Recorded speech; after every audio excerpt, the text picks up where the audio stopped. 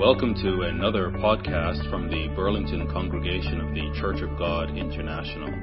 You can find out more about CGI Burlington on our website at CGI Burlington. Thanks very much, Brother Dylan. And good afternoon, brethren. It's great to be back. At the beginning of the week, I was in Florida. Had to head down to Broward County and sort out the vote recount. I was actually doing some work down there. It's nice and warm, but I'd rather be here in the cold with all of you. It's nice to be home. I want to begin, brethren, in Mark chapter 7. If you could turn there. Mark chapter 7.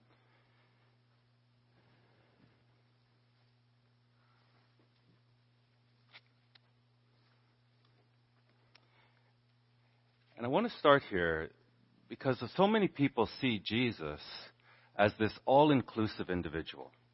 Jesus who just came to save everybody, loves everybody.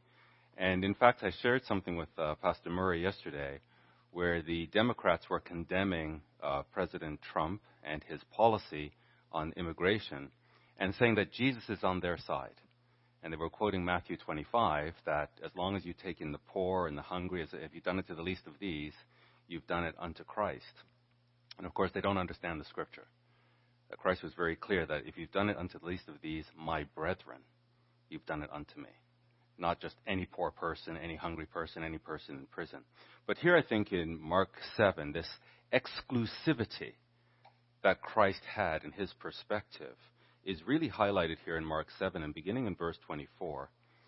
It says, "And from there he arose and went into the borders of Tyre and Sidon, and entered into a house, and would have no man know it, but he could not be hid." So he was very famous, and people were seeking him out. And in verse 25, "For a certain woman whose young daughter had an unclean spirit heard of him and came and fell at his feet." So she is in quite a desperate situation with this unclean spirit in her daughter. And the woman was a Greek, a Syro-Phoenician by nation. So she's a Gentile. And she begged him that he would cast forth the devil out of her daughter. But Jesus said unto her, "Let the children first be filled. For it is not appropriate to take the children's bread and cast it unto the dogs." This was Jesus Christ's perspective, that there were children and there were dogs. And this woman, not being of the house of Israel, in his view, was a dog. I think most people would be terribly offended by this. But this is the Lord. So he says, I'm sorry that, you're in a terrible situation. Your daughter is demon-possessed. I could only imagine how horrible that is. Oh, well, you're not of the house of Israel. And I came, and it's not appropriate for me to give what I came to give to Israel, to give it to dogs. And she answered and said, "How dare you call me a dog?" No. She answered and said unto him, "Yes, Lord. Yet the dogs under the table eat of the children's crumbs. I know my place. I'm a dog, and the children eat at the table, and crumbs fall from the table onto the ground, and I wonder if I could have some of those crumbs." And he said unto her, "For this saying, for your acknowledgement of the special position of Israel, and your acknowledgement that you're a dog, for this saying go your way. The devil is gone out of your daughter." In other words, if she did not acknowledge the privileged position of the house of Israel, the devil would stay in her daughter, and he would not help her. But because she acknowledged this privileged position, he then went ahead. It's an exception, but he took this exception and he expelled the devil out of the daughter. And when she came to her house, she found the devil gone out and her daughter laid upon the bed. What is this? Why was Jesus so exclusive to the point where it almost sounds insulting and callous, like he doesn't care? I want to explore that today. Specifically, I want to answer the question, what is God's purpose through the Jews? Why has he selected the Jews and specifically the place Jerusalem? And then what does God's focus on the Jews mean to us in the church? So God clearly has this focus on the tribe of Judah specifically. Why? And what does that mean to us in the church? Let's go to John 4, where Landon was reading earlier. And we're going to do a lot of reading of the Bible today. So if you have questions, jot them down and we'll talk in the after-sermon discussion. But we need to get this. It's a crazy world. And we need to see what's happening in this world. As the world is changing, how is God's plan unfolding? Here in John 4, beginning in verse 5, it says, "Then comes he to a city of Samaria." So he's coming now into Samaria, and he comes to this city in Samaria, which is called Sychar. It's near the parcel of ground that Jacob gave to his son Joseph. And if you just hold your place here and go to Genesis 48.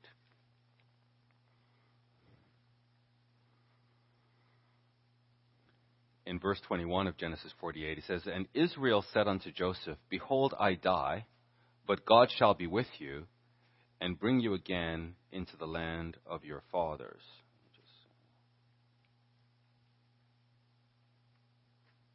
This is Genesis 48.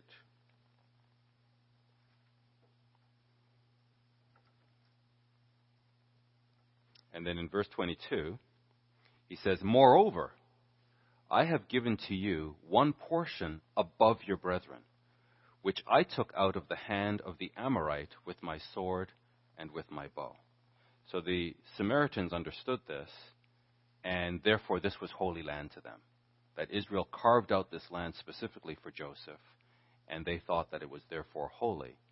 And this is where they dwelled. Continuing John 4, verse 6. "Now Jacob's well was there. Jesus, therefore, being wearied with his journey, sat thus at the well. And it was about the 6th hour.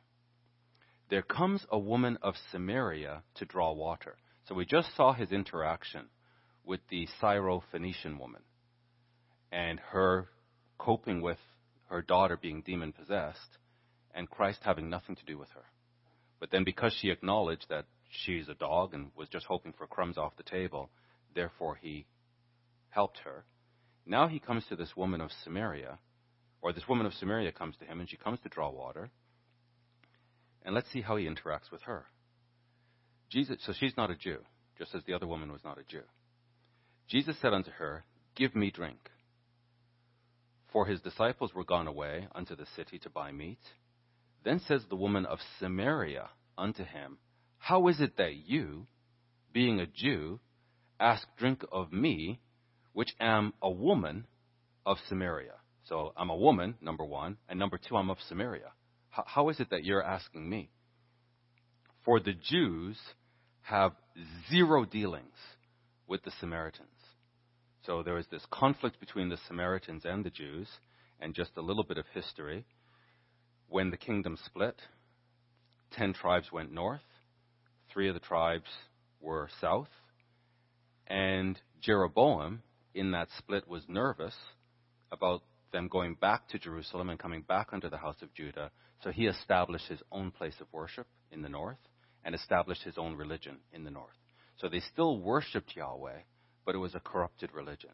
God then punished them through the hand of Assyria, scattered them, and the Assyrian policy, not only did they scatter them, but they brought in others into the land. So the people of Israel that remained in the land were a mixed breed, and the Jews rejected them. They were a mixed breed, and they had a false religion, or a mixed religion. So the Jews had nothing to do with them. And when the Jews were taken off to Babylon, when they came back to build the temple, they wanted the Samaritans to have nothing to do with the rebuilding. Jesus answered and said unto her, If you knew the gift of God, and who it is that says to you, Give me to drink, you would have asked of him, and he would have given you living water. So the Syro-Phoenician woman, whose daughter was demon-possessed, he wanted nothing to do with her. But this woman, he's saying, hey, if you had asked me, I would have given you this gift of life. The woman, so he's acknowledging that she's of the house of Israel. The woman says unto him, Sir, you have nothing to draw with, and the well is deep. From where then have you that living water? Are you greater than our father Jacob? So she's an Israelite, and she's acknowledging her father Israel, and she's asking, are you greater than Israel, which gave us the well, and drank thereof himself, and his children, and his cattle? Jesus answered and said unto her, Whoever drinks of this water shall thirst again. But whoever drinks of the water that I shall give him shall never thirst. But the water that I shall give him shall be in him a well of water springing up into eternal life. The woman says unto him, Sir, give me this water, that I thirst not, neither come here to draw. Jesus said unto her, Go call your husband, and come here. The woman answered and said, I have no husband. So she's living in a sinful situation. Again, it's a mixed up religion. Jesus said unto her, You have well said, I have no husband. For you have had 5 husbands. And of course we know that unless it's legitimate, she's living in adultery, even if she claims to be married. And he whom you now have is not your husband. In that said you truly. The woman says unto him, Sir, I perceive that you are a prophet. Our fathers worshipped in this mountain. So these were, again, Israelites, but they were mixed up, and this is Jeroboam's religion. Our fathers worshipped in this mountain, and you say that in Jerusalem, that is the Jews say, in Jerusalem is the place where men ought to worship. So there's this conflict between the Samaritans and the Jews as to where they should worship. And just hold your place here and go to Deuteronomy 11 to see where the rationale for worshiping in this mountain is. We'll find it here in Deuteronomy 11. And in verse 26 of Deuteronomy 11, Moses writes, Behold, I set before you this day a blessing and a curse. A blessing if you obey the commandments of the Lord your God, which I command you this day, and a curse if you will not obey the commandments of the Lord your God, but turn aside out of the way which I command you this day, to go after other gods which you have not known. And it shall come to pass, verse 29, when the Lord your God has brought you in unto the land where you go to possess it, that you shall put the blessing upon Mount Gerizim and the curse upon Mount Ebal. So there were these 2 mountains, and one set of Israelites were on one side, Mount Gerizim, and the other set were on the other side, and they pronounced the blessing from Mount Gerizim and the curse from Mount Ebal. So this is their justification for worshiping on Mount Gerizim. So who has the legitimate religion is really the conflict. It would be like today with the Muslims and the Jews, where the Muslims are claiming that Abraham built Mecca, and Mecca is the proper place to worship. And the Jews are saying, no, Jerusalem is the proper place to worship. So who has the true religion? Same thing here. So should we be worshiping at Mount Gerizim in Samaria, or should we be worshiping in Jerusalem? So back to John 4. John 4, verse 21. Jesus said unto her, Woman, believe me, the hour comes when you shall neither in this mountain, nor yet at Jerusalem, worship the Father. You don't know what you're doing, is what he says. You worship, you know not what. We know, that's the Jews, what we worship, for salvation is of the Jews. Salvation is of the Jews. Salvation is not this generic, feel-good, mankind needs to be saved. Christ is very specific. It's of the Jews. And you saw with his interaction with the Syro-Phoenician woman, he wanted nothing to do with her. And yet with this woman of Samaria, he was willing to entertain her because she was a child of Israel. So he's saying, even though she's a child of Israel, she has no idea. You have no clue. Because salvation is of the Jews. They had corrupted their religion. And Christ is telling it. Now, the Greek of salvation is of the Jews is soteria ekton yodion estin. That is salvation.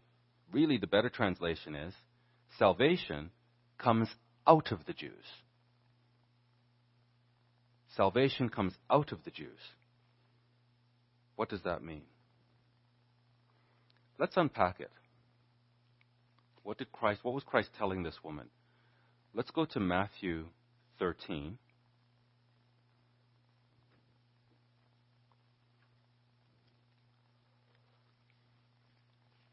What does this mean? What is this special place that the Jews have in God's plan? Matthew 13 and verse 1. The same day went Jesus out of the house and sat by the seaside. And great multitudes were gathered together unto him. So very popular, big following, lots of people gathered unto him at the seaside. So that he went into a ship and sat. And the whole multitude stood on the shore. So he was the center of attention. And the disciples came and said unto him, Why do you speak to them in parables? So who's the them? These are Jews. He's going through the cities of Judah, and he's speaking to these Jews in parables. He answered and said unto them, Because it is given unto you to know the mysteries of the kingdom of heaven, but to them it is not given. For whoever has, to him shall be given, and he shall have more abundance. But whoever does not have, from him shall be taken away even what he has. So let's understand what's happening here. Christ is preaching the gospel. He's healing. And there's this huge crowd that's following him, looking for healing, looking for blessings from him, and also intrigued by his teaching. And he has called out 12 disciples. And he's teaching these disciples as a rabbi. And then when the multitude gathers to him, he goes to the ship. But when he speaks to this huge crowd, he speaks in code. He doesn't speak plainly. And so the disciples ask him, Why are you speaking in code? And he basically answers and says, Because it's been given to you to understand, but they're cursed. I'm pronouncing a curse on all of them. And these are Jews. They have no access to this information. Only you. So he was separating Jew from Jew. So there's the Jew that has no clue, and there's the true Jew. And Christ did this. He says, Therefore, I speak to them in parables. And here's the curse. Because they seeing, see not. And hearing, they hear not. Neither do they understand. Why did he do this? Why would he curse his own people and only reveal what he's doing to his disciples? When I was in Amsterdam, I was meeting one client, but I have another client there that I said I'd meet, and they said that I should get the train to Hoofddorp. And I've never been to Hoofddorp. So I went the night before just to check it all out, get my ticket, figure it all out. So they said there's a train at 7:01 and there's a train at 7:11. So either train would get me to Hoofddorp in time. And the 7:01, I thought I'll get that. It left from track 1. So I went the next morning, had breakfast, and then it looked like I would miss the 7:01. No problem, I'll get the 7:11. But by the time I got there, got through the gate, got to where the trains are, it was like 7:10. So I just asked the guide information, where's track 1? He told me where track 1 was. I ran. I just got on the train, and then the train pulled out. And then I just felt a bit uncomfortable. I just wanted to be sure. So I asked this neighbor beside me, is this going to Hoofddorp? And he said, no, you need to go the other direction. There were 2 trains that leave at 7:11. So the 7:01 train left from track 1 to Hoofddorp, but the 7:11 train left from track 17. And so here I am in this different language, and I just had no clue what I was doing. And that's like these Jews. They're on the train to oblivion, and they have no idea. And Christ isn't helping them. It's not for them to know. Let them take this train to oblivion. And Christ is saying, oh well, But the disciples he pulls out and he teaches them. And he pronounces a curse on his people. Why? Hold your place here. And let's go to Romans 11. Because he says to his disciples, it's given to you to know the mysteries, but not to them. One of these mysteries is the mystery of Israel. And Paul shows that here in Romans 11 and verse 25. He says, for I would not, brethren, this is not my will, that you should be ignorant of this mystery. So Christ says to you, it's been given to understand the mysteries. Well, you shouldn't be ignorant of this mystery, lest you should be wise in your own conceits. In other words, if you don't understand this mystery, you'll become conceited. You'll become arrogant. You'll think this is all about you when it's not. So by understanding this mystery, we understand our place in the plan of God. I don't want you to be ignorant of this mystery because there's a danger that if you don't understand this mystery, you'll become conceited. Here's the mystery. That blindness, in part, is happened to Israel. And that's exactly what we saw. Where there's this whole multitude that follows Christ, and he separates them. And he says, this part can see, but that part has to remain blind. That blindness in part is happened to Israel until the fullness of the Gentiles be come in. So God is working a plan that there's a part of Israel that has to remain blind. While Israel is blind, the fullness of the Gentiles can come in. And so, all Israel shall be saved. Because much of the Israelites are mixed into the Gentiles. They don't know who they are, but God is redeeming them. And so through this process, all Israel shall be saved. As it is written, there shall come out of Zion the deliverer. He's delivering Israel. And shall turn away ungodliness from Jacob. So this is God's plan, that Jacob is sinful, but God is going to turn away ungodliness from Jacob. For this is my covenant unto them when I shall take away their sins. So I will take away their sins. As concerning the gospel, they are enemies for your sakes. So let's be clear, the Jews are enemies of the gospel. But as touching the election, they are beloved for the Father's sake. This is what we have to understand. The Jews hate Christ. The Jews reject Christ. And because they reject Christ, they hate the gospel. So they are enemies of the gospel. And at the same time as they are enemies of the gospel, they are beloved for the Father's sake. The Father loves them. The Father is in covenant love with them. And he's determined to take their godliness, their godlessness away and make them godly people. We have to understand this mystery. He says here, for the gifts and calling of God are without repentance. God is not sorry that he has entered a covenant with these people. And he's not going to repent of it. The covenant is everlasting. So blindness has happened to them in part, but the covenant is everlasting. For God has concluded them all in unbelief. Why? That he might have mercy upon all. So this is a mystery. This is the mystery of Israel, which we have to understand, or we'll become conceited and think that God has forgotten Israel. Let's go back to Matthew 13.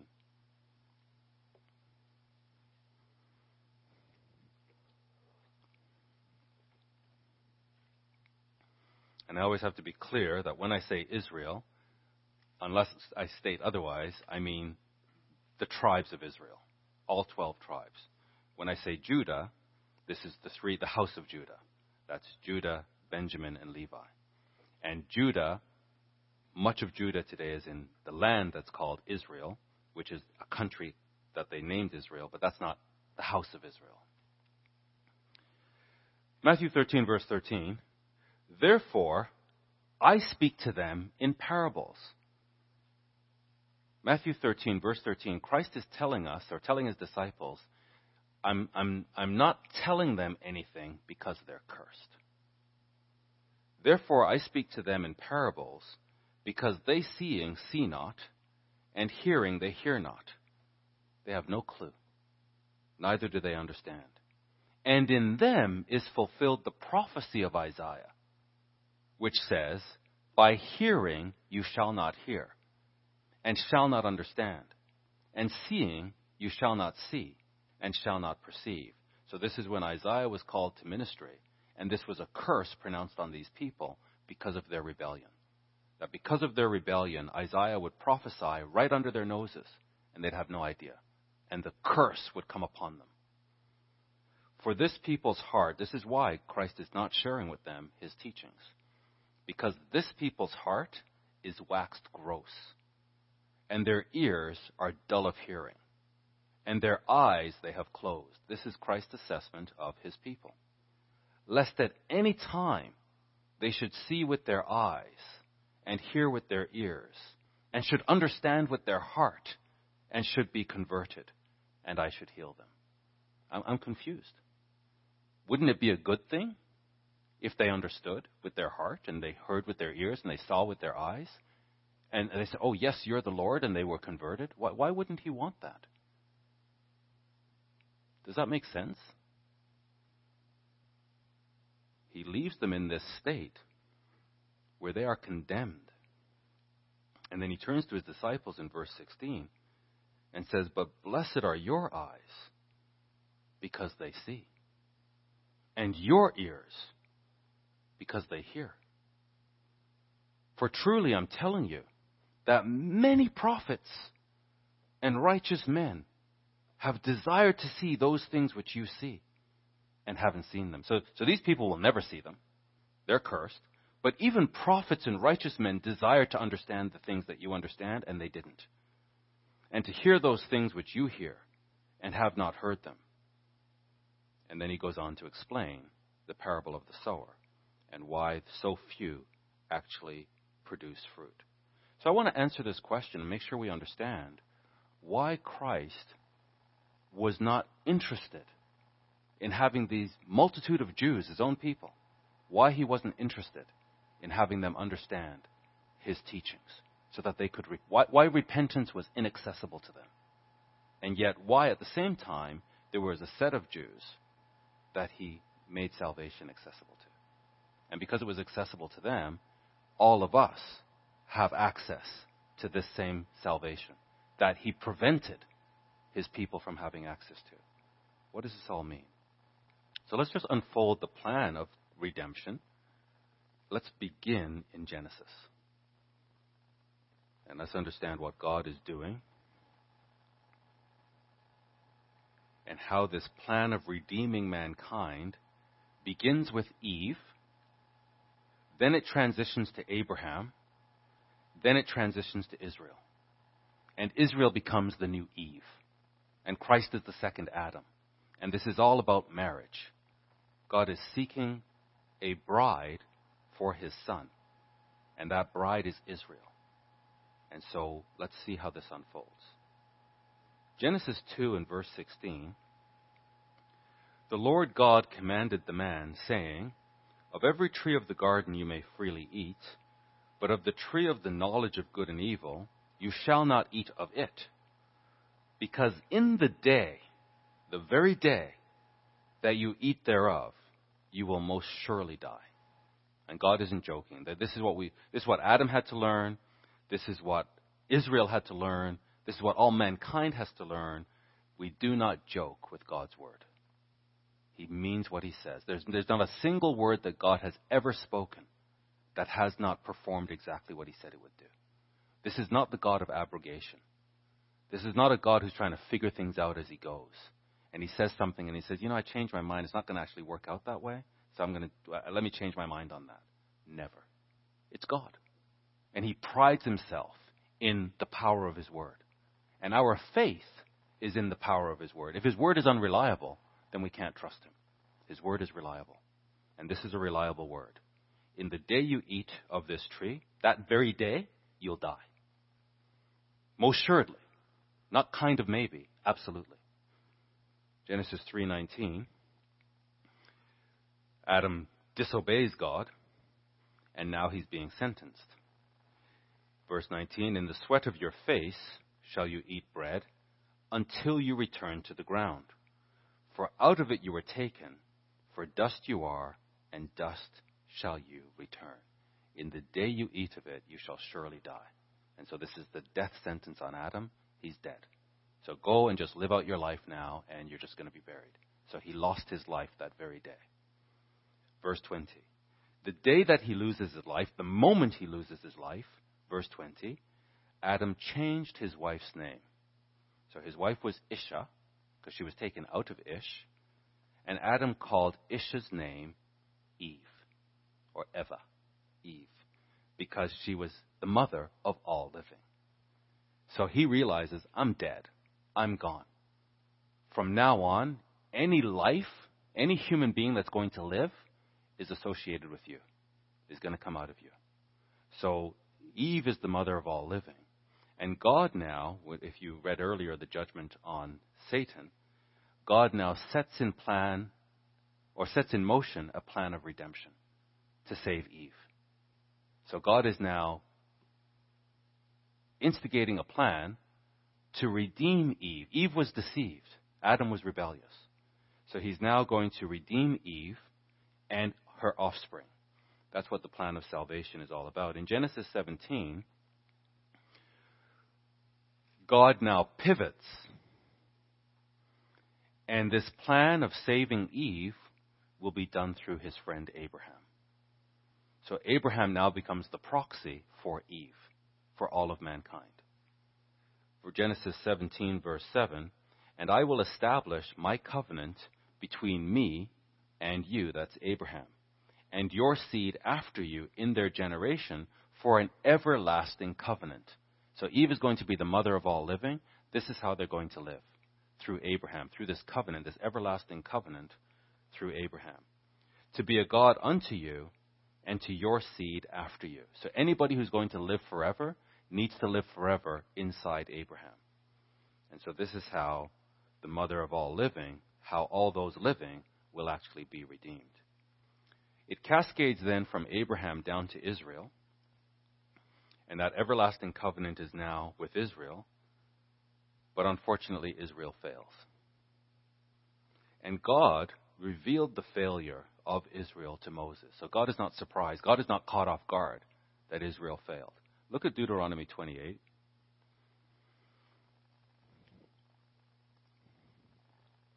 Deuteronomy 28 and verse 25. The Lord shall cause you to be smitten before your enemies. So when you fail, this is what's going to happen. You shall go out one way against them and flee 7 ways before them. And you shall be removed into all the kingdoms of the earth. So they were to be holy people in the Holy Land, but because of their rebellion, they'd be taken out of the land and scattered all over the earth. The Lord shall bring you, verse 36, the Lord shall bring you and your king, which you shall set over you, unto a nation neither you nor your fathers have known, and there shall you serve other gods, wood and stone. So this is not maybe. This is God saying to Adam, in the day you eat of it, you'll surely die. And now God is saying to Israel, in the day you disobey me, here's what's going to happen. So let's enter this agreement, and if you obey me, you absolutely will enjoy these blessings. But if you disobey me, mark my word, this is going to happen to you. So it's important for us to understand this. God doesn't joke. When he says something, he means it. So this is what's going to happen. And there, in these lands, shall you serve other gods, wood and stone. And you shall become an astonishment. So Israel is to become an astonishment, a proverb and a byword. So people are like, you don't want to be like Israel. Look at them. Among all the nations where the Lord shall lead you. Now, as clear as God is of Israel's rebellion and what's going to happen, God also, unlike what the Quran teaches, that because they broke the Sabbath, God turned them into apes and pigs, the Bible says something totally different. It says these people are going to rebel. And Moses foresaw this. He's about to die. They're about to go into the promised land. And Moses says, you're going to rebel. But look what else he says. Deuteronomy 30.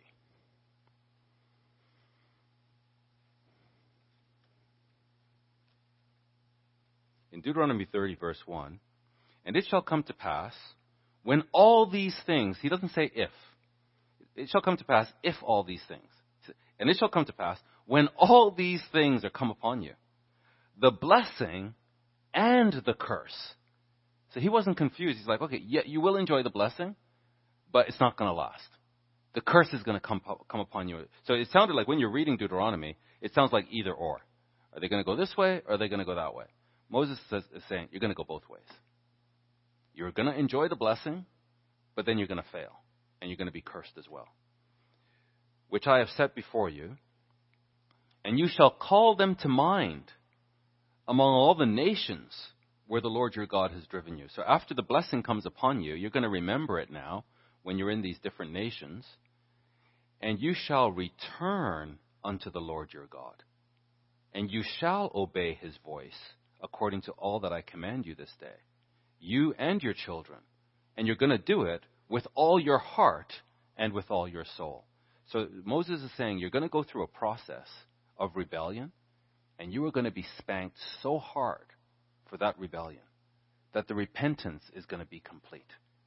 There's going to be a wholehearted repentance, and you're going to come back to God, and you're going to fulfill the role that he set aside for you, but you're going to fulfill it with your whole heart when you see how God follows this process faithfully. So you're going to come, he says, you will obey his voice according to all that I command you this day, you and your children, and you're going to do it with all your heart and with all your soul. Moses sees the new covenant. The old covenant is going to fail. Moses sees there's going to be a new covenant where they'll do this with all their heart and all their soul. That then the Lord your God will turn your captivity. You're going to be taken slaves. God is going to free you, and he's going to have compassion upon you. So this is after they've been freed from Egypt. Moses is saying you're going to be enslaved again. But this time God is going to free you. He's going to have compassion on you, and he will return and gather you from all the nations where the Lord your God has scattered you. So we're beginning to see now why Christ would not lift the curse, why he separated Jew from Jew. Because he doesn't joke with his word. He said, this is what's going to happen to you. And until this happens, he's not going to reverse it. So this is going to happen, and then he's going to redeem them. Verse 4. If any of yours be driven out unto the outmost parts of heaven, from there will the Lord your God gather you. So they have to be driven there first for God to be able to gather them.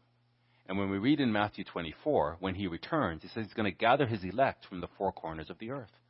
Well, they have to be scattered to the four corners of the earth first. So this is why God makes sure that everything he says happens exactly as he said it would happen. Verse 4. From there the Lord your God will gather you, and from there will he fetch you. Matthew 24 shows us that. And the Lord your God will bring you into the land which your fathers possessed. So you're going to be in the land, you're going to be taken away, and then he's going to bring you back. And you shall possess it. This is how it ends. You will possess this land. And he will do you good and multiply you above your fathers. So this is the ultimate will of God, that he will do them good, but he's got to take them through a process where they repent wholeheartedly. And they don't serve him as a hypocrite. They serve him with their whole heart. And the Lord your God will circumcise your heart. This is the new covenant. They will have the Holy Spirit. The Lord your God will circumcise your heart and the heart of your seed, to love the Lord your God with all your heart and with all your soul, that you may live. And the Lord your God will put all these curses upon your enemies, and on them that hate you, which persecuted you. So first these enemies are raised up to destroy these people. Then God acts to save them and puts all these curses on the enemies. And you shall return and obey the voice of the Lord and do all his commandments which I command you this day. So this speaks then of enemies, that these people have to have enemies. So God has that in mind as well. Let's go to Genesis 10 to see how God does this.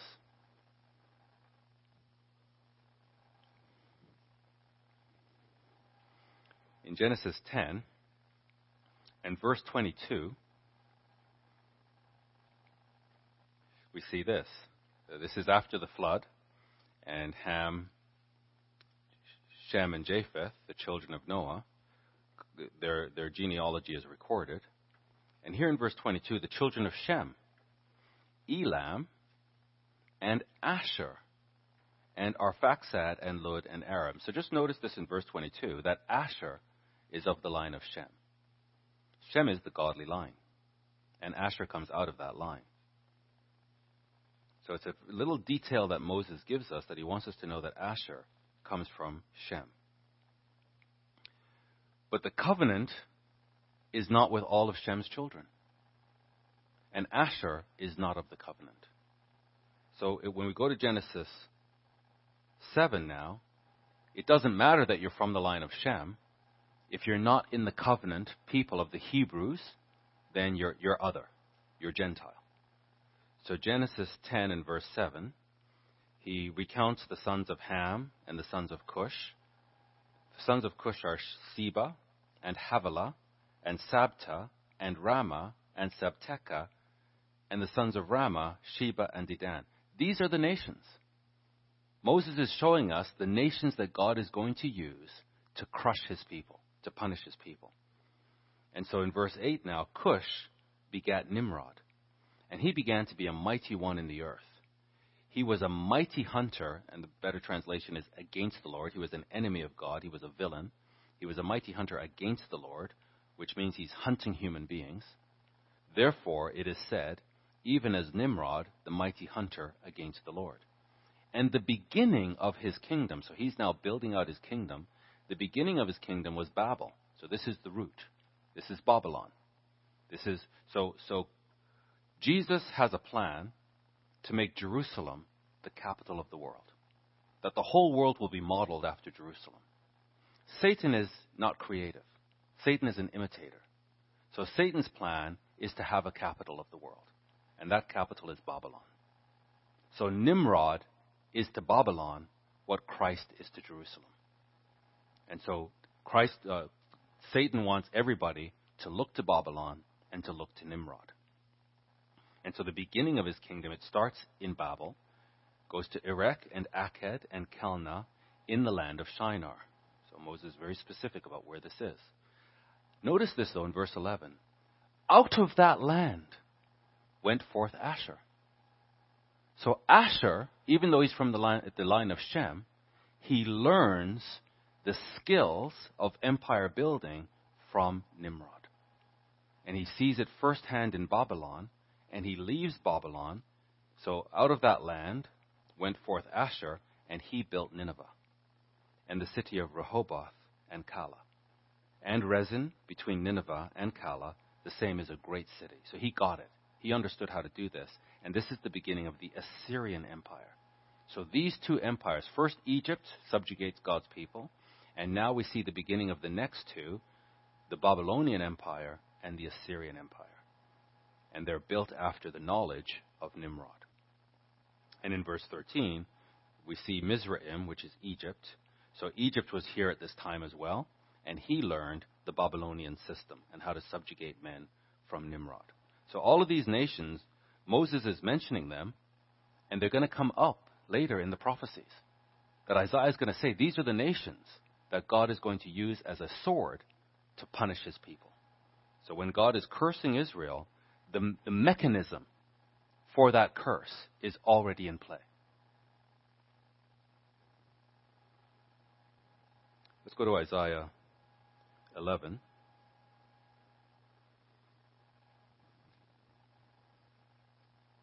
So we have to go from Genesis to Revelation and keep the thread. This is not a scattered book. This book is consistent. And everything starts in Genesis and it concludes in Revelation. And then I would say everything has to go through Isaiah. Isaiah is like a mini Bible. So everything from Genesis to Revelation, it's in Isaiah. And then we know that Christ came and he said, you'll be hated of all nations. Well, these are the nations. These are the tribes. And he says that Jerusalem will be surrounded by armies, full of this perpetual hatred. It's all here. In Isaiah 11 and verse 11, Isaiah sees what Moses saw. So Moses says this is going to happen, but then God is going to redeem you. And in verse 11, Isaiah says, "And it shall come to pass in that day that the Lord shall set his hand again the second time." The first time was Egypt and Pharaoh, but there's going to be a second time to recover the remnant of his people, which shall be left. So there's going to be this incredible, hatred upon them. They're going to be slaughtered, but there's going to be a remnant that's left, and God is going to scatter them, collect them from where? From Assyria, from Mizraim, from Pathros, from Cush, from Elam, one of the descendants of Shem, and from Shinar, and from Hamath, and from the islands of the sea. All these lands, all these nations were mentioned in Genesis. That God put it in motion, the sword that's going to punish his people. And then he's going to gather them. So in the end time, we can call these nations different things. So Elam, I believe today, this is part of what we call Iran. Shinar is what we call Iraq. Cush is what we call Ethiopia. Pathros and Egypt are still, well, Pathros is upper Egypt and Egypt. Assyria is Syria, Iraq, and Turkey, that part of the land. We can call them whatever we want. These are the people. These are the nations that God is going to use, that they're going to take Israel captive, and God is going to retrieve them from these lands. And it all goes back to Genesis. And this is why God says in Isaiah, declaring the end from the beginning. And from ancient times, that which is not yet done, saying, my plans will stand. He's not a God of abrogation. Everything he says happens exactly as he says it. And that's what's happening. So all this hatred that we're seeing now, anti-Semitism is on the rise. It's to fulfill all of this. This is what's happening. In Isaiah chapter 6, let's see this curse that's on these people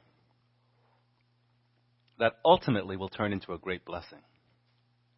But they have to have the curse first, because God is not joking. If God was a joker, he would be an unrighteous God.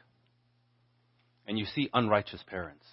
I think all of us who are parents, we can declare we are unrighteous parents. Because we say, Johnny, don't do that. If you do that, you'll get a spanking. Johnny, I'm counting to 10. 1, 2, 3, 4, 5, 6, 7, 8, 9, 9.1, 9.2, 9.25, and we quite never get to 10. And then Johnny learns, you don't mean what you say. Well, God is not a parent like that. God means what he says. And so this is why, when the multitude followed him, he said, disciples, come over here. I'll tell you what's going on. Because in you, I'm going to activate the plan to redeem them. But they have to be cursed first. Why? Because I said to Adam, in the day you eat of it, you will surely die. And I said to them, in the day you disobey me, these curses will come upon you. So these curses will come upon them. But then I promised Moses, and I promised Abraham, I will redeem them. And so these disciples, this church that I'm setting up, this is the mechanism that ultimately I'll use to save them. Isaiah 6, verse 8. Also, I heard the voice of the Lord, saying, whom shall I send? So this is Isaiah's calling to ministry. He heard the Lord, saying, whom shall I send? And who will go for us? That is Christ and the Father. So he heard this voice saying, who shall I send and who will go for us? So I said, here I am, send me. And he said, good. Go. This is his prophethood. So Isaiah, you're going to be a prophet for me. You're going to be a messenger. Here's the plan. Go and tell this people, hear you indeed, but understand not. And see you indeed, but perceive not. Make the heart of this people fat, and make their ears heavy, and shut their eyes, lest they see with their eyes, and hear with their ears, and understand with their heart, and convert, and be healed. And then I would be an unrighteous God.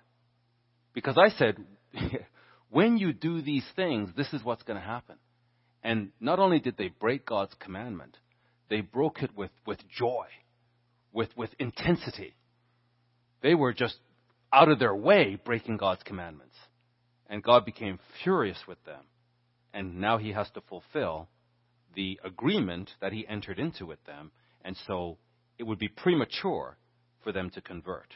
And this is what Christ is quoting. Then this is what Christ didn't quote, but is important. Isaiah asks, "Then said I, Lord, how long?" And he answered, "Until the cities be wasted without inhabitant." Why? Because that's what I said would happen. So until this happens, they have to remain in this state of blindness. Until the cities be wasted without inhabitant, and the houses without man, and the land be utterly desolate.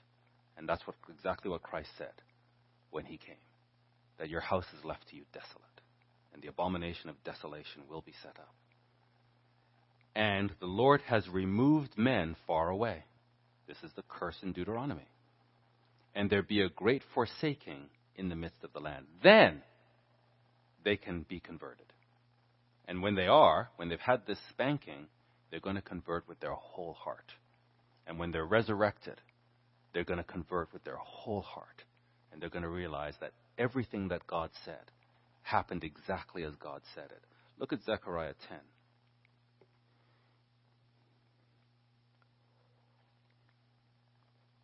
Zechariah 10. To see that there is an end. That this desolation isn't an everlasting desolation. It's a necessary desolation, but then God will turn. And in Zechariah 10 and verse 6, God says, "And I will strengthen the house of Judah, and I will save the house of Joseph. And I will bring them again to place them, for I have mercy upon them." This is exactly what Moses said. "And they shall be as though I had not cast them off." So when Christ said, "Leave them," I'm giving you to understand the mysteries. They're under a curse. At the same time, Christ is seeing beyond the curse. And he's seeing the time when they will be set up as his people. And he says here, through Zechariah, that they shall be as though I had not cast them off. That'll be forgotten. That this intense period of punishment that they have to go through. Why? "For I am the Lord, their God, and I will hear them." In chapter 12 of Zechariah, verse 2, he says, "Behold, I will make Jerusalem a cup of trembling unto all the people round about." So all the people are going to agree that we need to destroy Jerusalem. The Jews have no right to be there. It's a Palestinian land. It's there, so they're going to put all these armies there to take Jerusalem. And God says, "Behold, I personally will make Jerusalem a cup of trembling unto all the people round about." And when we read all the people, we should read the nations. The very nations that Moses identified in Genesis. He's going to make Jerusalem a cup of trembling to these nations, when they shall be in the siege, both against Judah and against Jerusalem. "And in that day will I make Jerusalem a burdensome stone for all people." Again, these are the nations. "All that burden themselves with it." So everybody says, Jerusalem is mine. Jerusalem belongs to us. "All that burden themselves with it shall be cut in pieces." Don't mess with God. "All that burden themselves with it shall be cut in pieces, though all the people of the earth be gathered together against it." No one can stop God from doing his will.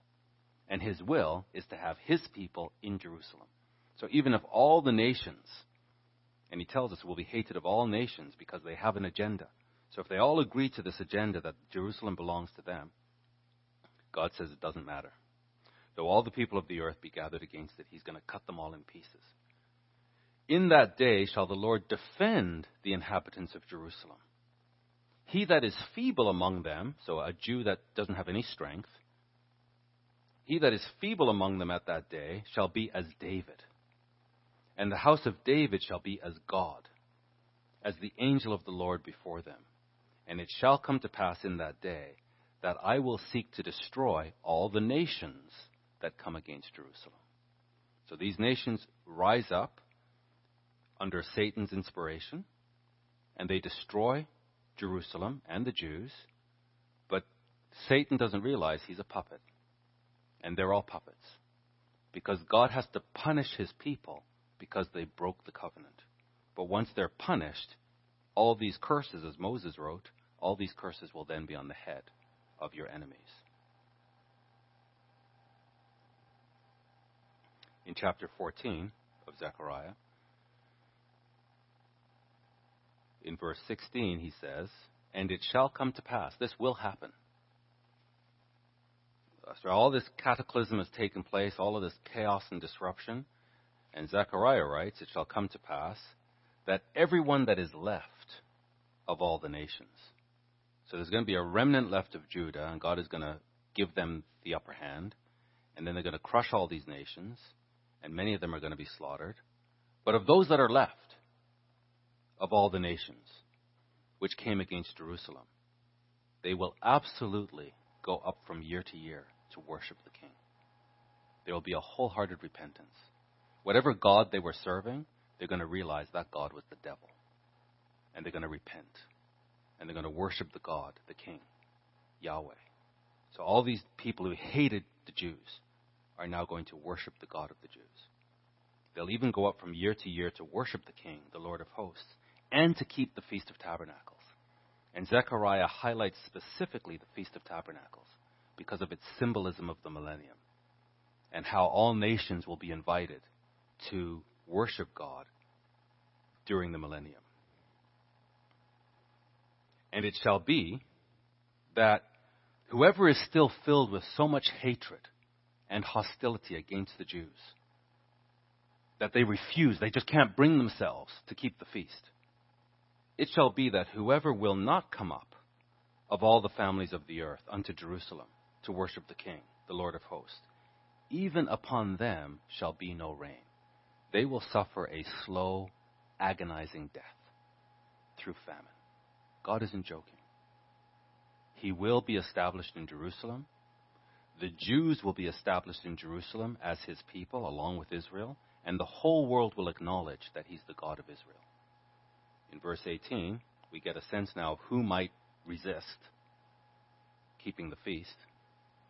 "And if the family of Egypt go not up, and come not, that have no rain, then on them will be the plague." Now, I wonder, what religion do Egyptians have today that would cause them to hate the Jews and can't bring themselves to worship with the Jews?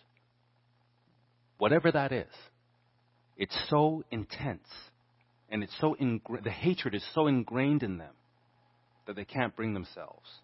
They'd rather suffer famine. Then on top of the famine, well, they're going to get the plague. God isn't joking. "There shall be the plague wherewith the Lord will smite the heathen that does not come up to keep the Feast of Tabernacles. This shall be the punishment of Egypt, and not just Egypt, but of all the nations that share in that ideology, that they refuse to come up to keep the Feast of Tabernacles. In that day shall there be upon the bells of the horses holiness unto the Lord, and the pots in the Lord's house shall be like bowls before the altar." So there's a whole religious symbolism that will be set up. "Yes, every pot in Jerusalem and in Judah shall be holiness unto the Lord of hosts. And all they that sacrifice shall come and take of them and see therein. And in that day there shall be no more the Canaanite in the house of the Lord of hosts." So obviously the Canaanite will be in there, but God is going to bring it to an end. So these nations from Genesis are used by God to punish his people, but then he puts an end to it and punishes them. And this is from the very beginning, that these people that God has selected would be a holy nation. They'd be a kingdom of priests. And God is saying, this is exactly what's going to happen. You will be a kingdom of priests. And this is what Satan has been trying to oppose and try to set up Babylon as the nation that everybody, as the system that everybody looks to and patterns their cities and nations after. And the time is coming when the ultimate plan that Satan is trying to preempt is that Jerusalem will be the system and the pattern of all nations. You know, when you fly, Air Canada has zones, how you board. Zone 1, Zone 2, Zone 5. So they'll call Zone 1 first. And I saw a lady get up to go in Zone 1. And she got to the counter. And I said, "You're Zone 5. Go and sit down." The woman was like frustrated with her. "Go and sit down. We will call you when it's your turn." Zone 1 first. Judah is in Zone 1. And God is dealing with Judah first. The only difference is when Zone 1 gets on the plane and they get in their business class and they make themselves comfortable, then everybody else has to pass and like, "Wow, you're so lucky to be in Zone 1. I'm going to the back near the toilets." This is not the way God is doing it. When Zone 1 gets on, Zone 1 is getting on so that they can serve Zone 2 and Zone 3 and Zone 4. So Zone 1, get on the plane, get trained, so that when the other zones come on, you can serve them. And that's what God is doing. That Judah is in Zone 1, so that Judah can be a kingdom of priests to the rest of the nations. Isaiah 25.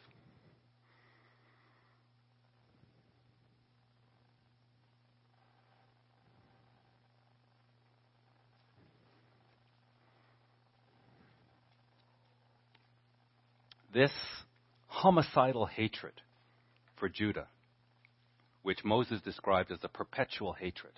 He said that these nations, back in his day, he said these nations will hate you perpetually. It's a perpetual hatred.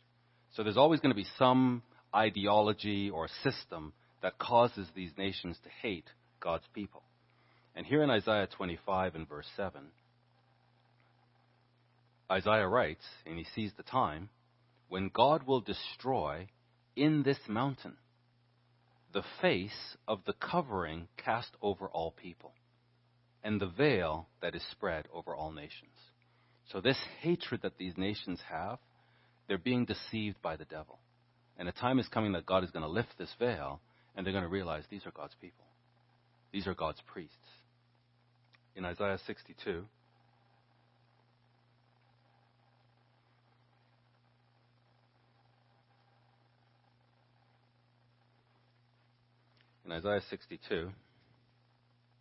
and beginning in verse 1, God says, "For Zion's sake, I will not hold my peace."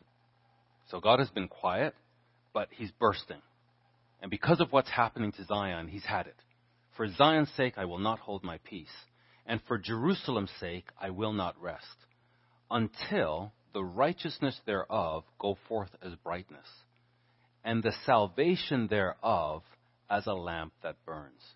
So salvation comes out of Jerusalem. Salvation comes out of the Jews. And God will not rest until this happens. "And the Gentiles," that is the nations, "shall see your righteousness." So they're going to have their own righteousness, and God is going to crush it. And the Gentiles are going to acknowledge that righteousness is in Judah. God will not rest until the Gentiles see that your righteousness and all your kings, your glory. "And you shall be called by a new name, which the mouth of the Lord shall name." So this is the plan of God. This is what he's going to do. But first they have to be punished. "You shall also be a crown of glory in the hand of the Lord, and a royal diadem in the hand of your God." They're going to be a nation, a kingdom of priests. "And you shall no more be termed forsaken." So that's what they're going to be called. The Jews are forsaken. They have no God. Look how God hates them. They wouldn't be suffering like this if they had a God. But that's going to stop. You won't be called forsaken anymore. "Neither shall your land any more be termed desolate." So we're going to look at this land and say, look how desolate it is. God's going to say, that's not going to happen anymore. "But you shall be called Hephzibah, and your land Beulah, for the Lord delights in you." So one means delight. "And your land shall be married." The other means married. "For as a young man marries a virgin, so shall your sons marry you. And as the bridegroom rejoices over the bride, so shall your God rejoice over you. I have set watchmen upon your walls, O Jerusalem, which shall never hold their peace day nor night. You that make mention of the Lord, keep not silence.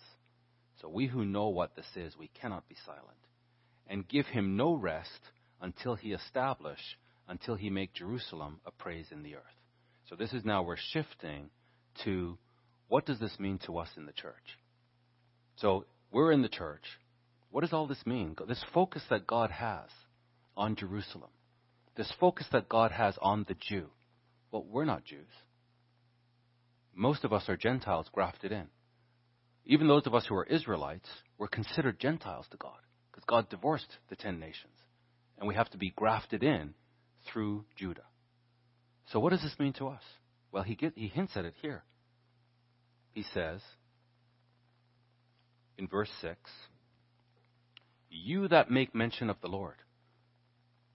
Who is it that knows the Lord? You that make mention of the Lord, don't keep silence. You preach this gospel and give him no rest until he establishes and until he makes Jerusalem a praise in the earth. So it means that if we truly are followers of Christ, Jerusalem is top of mind for us. This is our highest priority, that Jerusalem be established in the earth. And we must not give him rest until he does that, because he's the God of Israel and he'll be glorified in Israel. So let's just wrap up as we consider what this means to us in the church. We are first fruits. Agreed? Does it make sense for the focus to be on the first fruits harvest? The first fruits harvest was just an indication that there would be a fall harvest. That if God accepts the first fruits harvest, we're going to have abundance in the fall. So the first fruits always pointed to the bigger harvest. But somehow we've got the impression that the first fruits is all there is. Well, we're the first fruits, we're here, job done. No. He called these 12 disciples apart and gave them the mysteries. He's recruiting them early to help with the process of redemption. These people have to be punished, but I'm going to redeem them and set them up in the earth to redeem the rest of mankind. In Isaiah 30,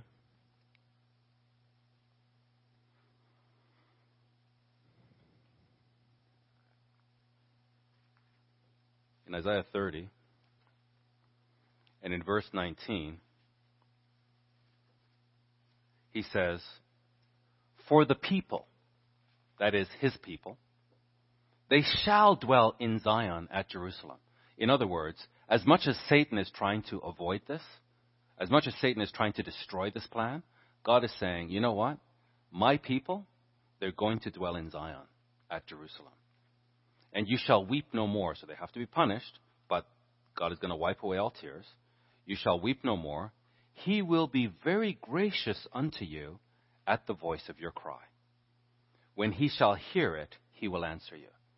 So somebody needs to encourage God's people that, look, you have to be punished, but he's going to be gracious. Now notice verse 20. And though the Lord give you the bread of adversity and the water of affliction, yet shall not your teachers be removed into a corner anymore, but your eyes shall see your teachers. So God pulls out a set early, trains them, teaches us, gives us the mysteries, so that we can be used to teach his people. So we have to be on God's agenda. God doesn't have this plan to just, I'll save everybody. There are zones, each in his own order. And the first order of business on the earth is God has to establish his people as the head nation. So the kingdom of Judah and the kingdom of Israel will be the head nation. Jerusalem will be the capital of the earth. And the whole earth will look to Jerusalem and will look to these people. We are no longer human. As first fruits, we've been born into God's family. And we're overseeing this human operation. We have to understand what a blessing it is to be first fruits. There's this journey that mankind has to go on. And it has to be led by the tribe of Judah and the tribe of Israel. But it's a long journey. And then there's all through the millennium. They have to go all through this teaching through the millennium.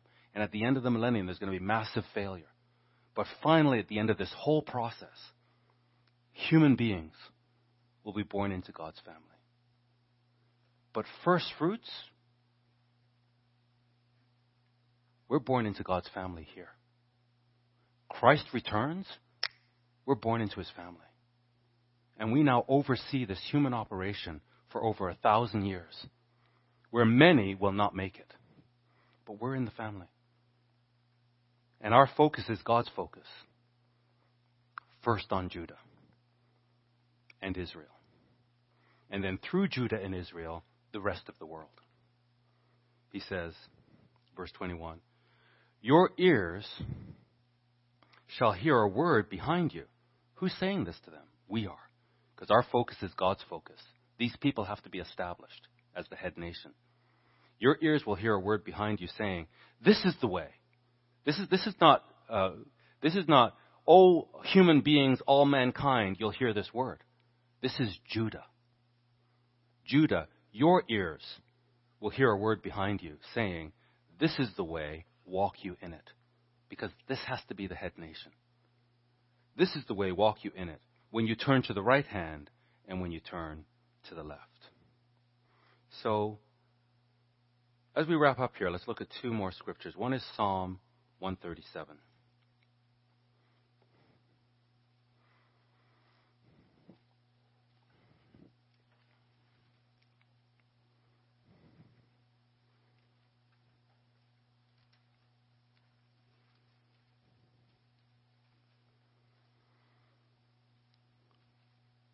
Psalm 137 and verse 5. I love this scripture. David writes, if I forget you, O Jerusalem, let my right hand forget her craft. In other words, he's saying, let me be impoverished. Whatever I do to make a living, if I forget Jerusalem, let me be cursed. And let me be impoverished. If I do not remember you, let my tongue cleave to the roof of my mouth. If I prefer not Jerusalem above my chief joy. And this is the question for us as first fruits. What is our chief joy? And do we prefer Jerusalem above our chief joy? Do we get it? Do we understand what God is doing on the earth? And what it means when Jerusalem, instead of Babylon, is the capital city of the earth? And do we know what God is doing? There's a saying, there are those who make things happen, those who watch things happen, and those who wonder what happened. God makes things happen. He declares it, and then he makes it happen. We wait upon the Lord. We understand, when we turn on the news, we understand what's happening because we're watching what's happening. And everyone else, they're just going to wonder, what happened? We thought we had the upper hand. We thought things were going our way. And we just sat back and said, no. The Lord will act, and every word he's spoken will come to pass. Jerusalem must be our chief joy. We have to get it. We have to understand what God is doing. Let's conclude in Luke 14.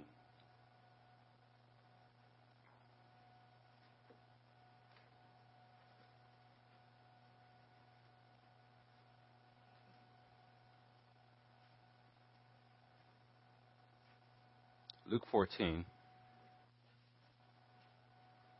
And we'll break in at verse 25, where again we see great multitudes following Christ. We saw that already. Great multitudes. And he wasn't interested. He had no interest in teaching them because he's going to fulfill his word. But here in verse 25, we have great multitudes again. There went great multitudes with him, and he turned and he said unto them, I'm not interested. So they're all following him, and he turns and he says, I'm not interested. He says, if any man come to me, so there they all want to follow him. If any man come to me and hate not his father and mother and wife and children and brethren and sisters, yes, and his own life also, it's impossible. He cannot be my disciple. So we understand hate doesn't mean hate. It means in terms of comparison. There's no priority. There's no comparison. That Christ is such a priority that anything else. That's why David said, "May I be cursed if Jerusalem is not above my chief joy." David understood. So there's nothing that will separate us from the love of God and our love for Him and an understanding of what He's doing, even our own life. That's how we can be His disciple. And whoever does not bear his cross and come after me cannot be my disciple. So all who desire to live godly in Christ shall suffer persecution. If we're not willing to be persecuted, we cannot be His disciple. So He's not looking for big numbers. He's looking for commitment. He's looking for real, heartfelt commitment. So now he explains, so all of you are here, you want to follow me, back off, back away. You cannot be my disciple unless you understand what you're doing. That I must be number one in your life, and whatever's number two is a distant number two. Here's why. Let me explain. He says here, put yourself in my shoes. He says, for which of you, intending to build a tower, doesn't sit down first and count the cost, whether he has sufficient to build it? Lest happily, after he has laid the foundation, and he's not able to finish it, all that behold him begin to mock him, saying, this man began to build and was not able to finish. So he's saying, look, put yourself in my shoes. If you were going to build something, wouldn't you make sure that you had the resources to finish it first? Lest you start, you lay the foundation, and then you run out of resources. And everybody is watching and sees, hey, this guy began to build a tower. He had this big dream. It was going to be this huge tower, and he didn't even finish. I'm not doing that. I've already counted the cost, and I'm going to build this tower, and I know how many people I need to build this tower. This is Gideon's army. I don't need 20,000. I need 300. But they've got to be really committed. Then he says here, verse 31, or what king going to make war against another king? So when he's coming to crush the kingdoms of this world and Satan. So if you were a king and you were going to go to war against another king, wouldn't you sit down first and consider whether you're able with 10,000 to meet him that comes against you with 20,000? So there's an overwhelming force that's going to come against you as a king. You only have 10,000 soldiers. Wouldn't you sit down first, before you go into battle, to say, can I do this? And if I can't, he says here, or else, while the other is yet a great way off, he sends an embassy and desires conditions of peace. So I'm not desiring conditions of peace. I've already calculated what I'm doing. And I don't need a big army. I need a committed army.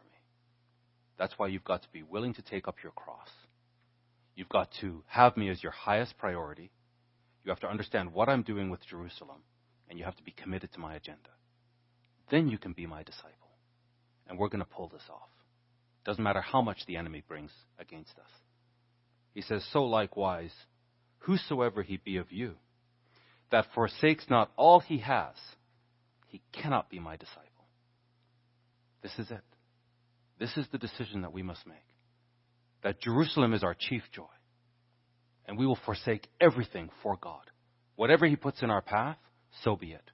Because we understand that he's a God that means what he says. And everything he says is going to unfold exactly as he says. And so he ends by saying, salt is good. But if the salt has lost its savor, wherewith shall it be seasoned? So we need to understand, brethren, and I appreciate Dylan in his scripture reading, showed how salvation is to the Jew first, but also to the Greek. There's an order of operations. There's an order of priority. And the priority that God has is to us. It says in Luke 1 that his name is Jesus, God saves, and he's come to save his people. He doesn't come to save the world. He's come to save his people and establish his people as the head nation. and to use those people to save the rest of the world. So this is what he means when he says, you don't understand what you're talking about, because salvation comes out of the Jews. This has been a podcast from the Burlington congregation of the Church of God International. We hope you are blessed by it. To find out more about CGI Burlington, visit our website at cgiburlington.org.